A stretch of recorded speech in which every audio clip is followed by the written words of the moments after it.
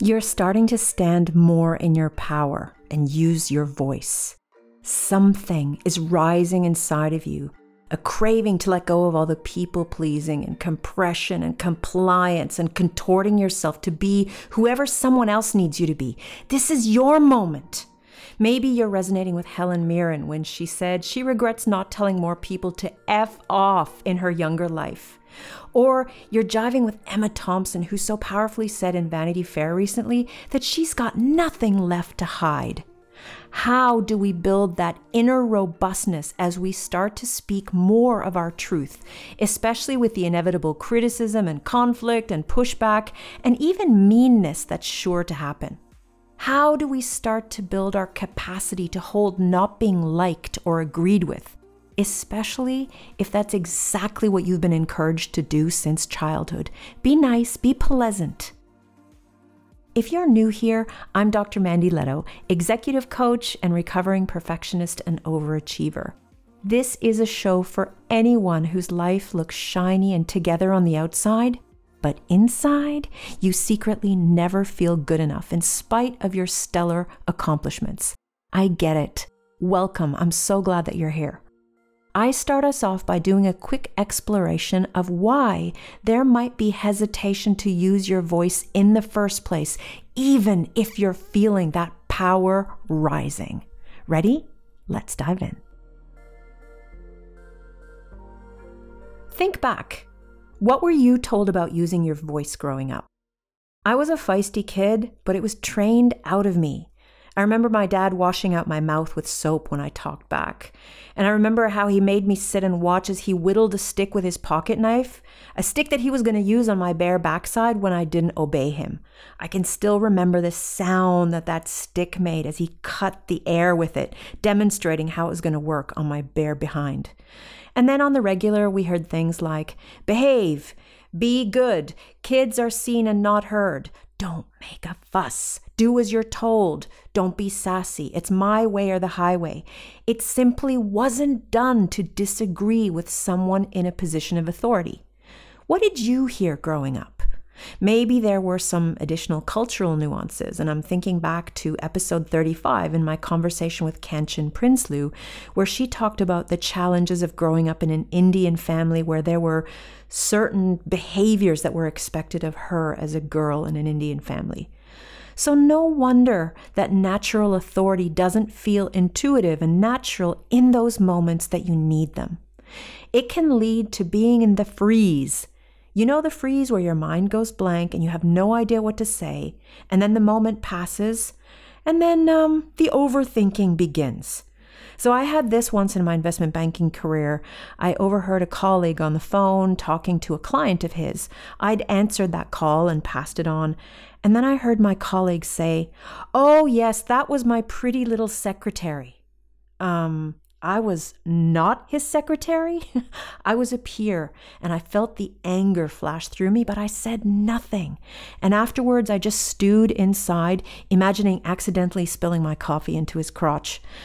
I had the freeze as recently as this week when I was offered some unexpected work feedback that I radically disagreed with. And there was my brain scrabbling for traction. Do I defend myself? Is that going to sound defensive? So I went poker-faced, and I'm trying to think, what do I say? I'm feeling all the feelings. I got all wrapped around the axle. So in theory, it's easy to get that everyone has a right to their opinion. In theory, it's okay not to be liked or agreed with. In theory, it's important to stay open and curious to criticism. And yet when it actually happens, when you start using your voice more, it feels like the body, with all its instantaneous reactions, didn't get that memo. So how do we build our inner robustness to be able not only to stand in our power and use our voices, but also to handle the inevitable consequences? I wish it was as easy as saying, just don't give a hoot, quit caring what anyone thinks. Tried that. Haven't really been very successful at it. I don't know about you.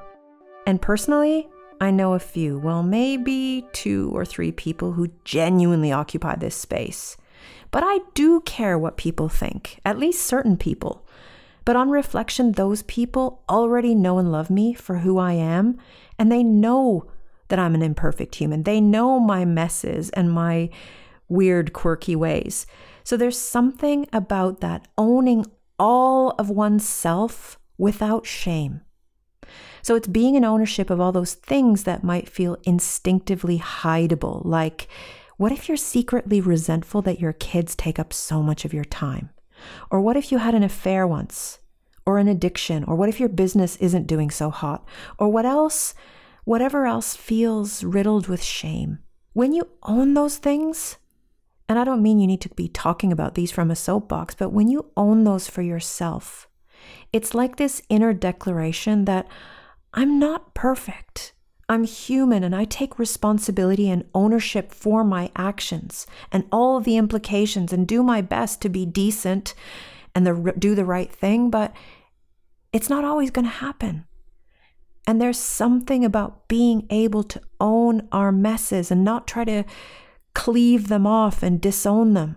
When we can own that this is simply part of what it means to be human, we're less manipulatable by that shame. When we own it, it doesn't own us. So I think about my dad's stick. It never ever prevented me from being an imperfect human because it couldn't. It just pushed my human messes underground and it made me feel so much shame. So there's something in this process about healing shame because those are the places that we're still hookable as adults. And there's also something about shedding the vestiges of being the good girl or the good boy that then makes space for the complexity and wholeness of what it means to be the real grown-up you. This is the part of the episode that I hope feels like a big, warm, encouraging hug. We cannot heal shame in a single podcast episode, sorry, but we can start acknowledging that our tolerance for criticism is somehow related to our self-tolerance, especially for those parts of us that feel less than. I want to remind you of something really important. All those survival strategies that you've used in the past to become successful, they might not feel good now, but those survival strategies are worthy of compassion. The people-pleasing, the chronic need to be liked, the perfectionist, the overachiever, the need to be the go-to friend or the stellar employee, the one who never lets anyone down.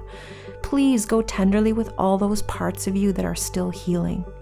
Because the more you can offer acceptance and understanding to those parts of you, the less you'll require it from others.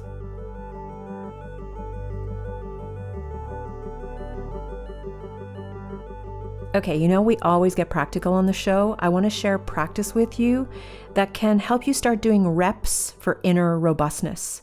So think about a recent scenario in which you were living with more courage, you were using your voice, standing in your power, and maybe you were criticized or disagreed with, and then you went into the freeze or got flustered. So here's the first step. Notice. And by noticing, I mean, what were you experiencing? What does it feel like? Where in your body are you feeling this feeling? So this is the process of noticing and naming. Second point, allow. And this is the challenging bit.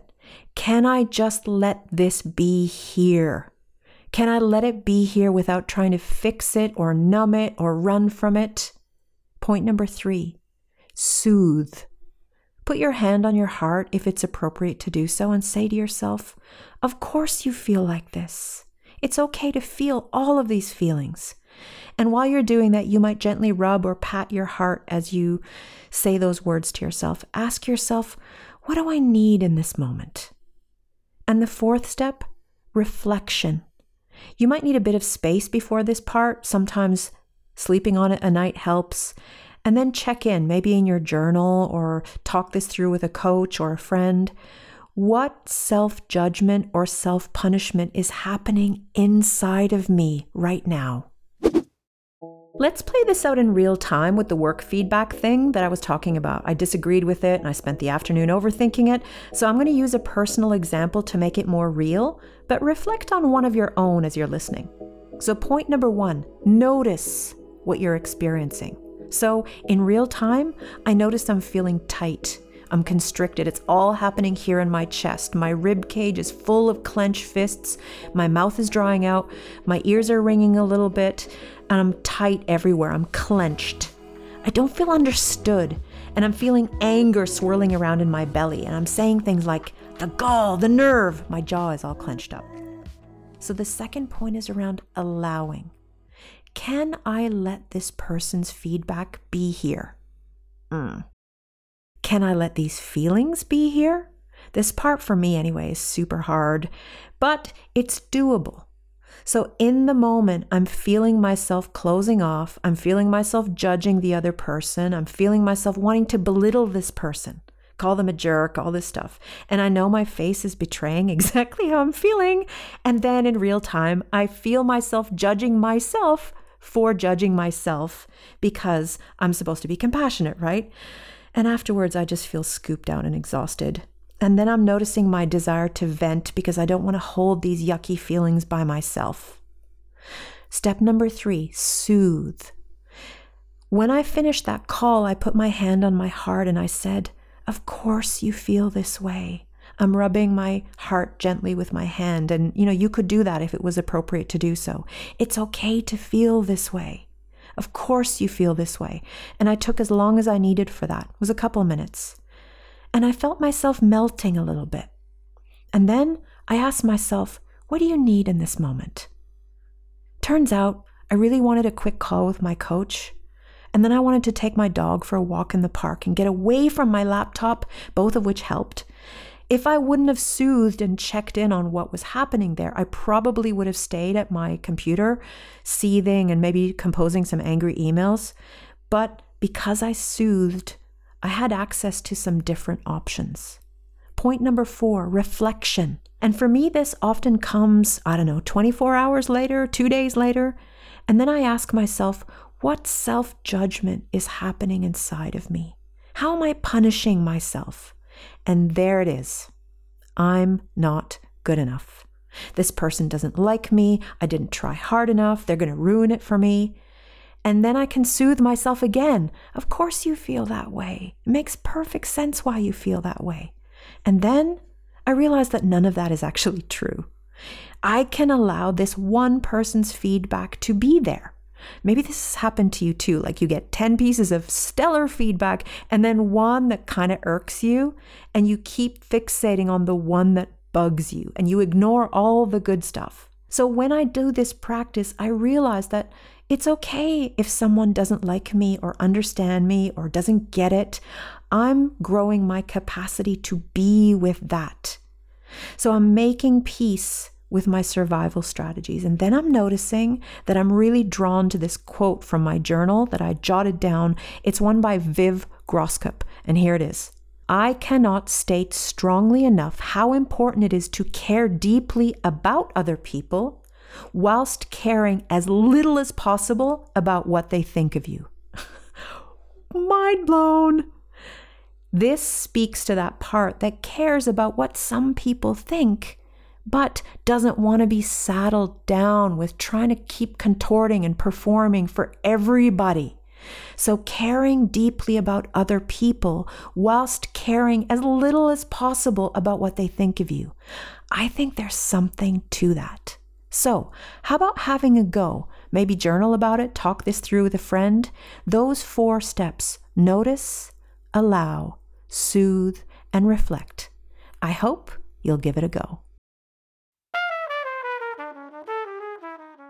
If you want some reading material on this subject area, try Tara Brach's book, Radical Acceptance.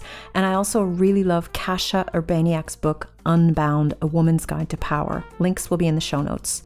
Before we close for the day, 2 things. Have you hit the follow button on Enough the Podcast?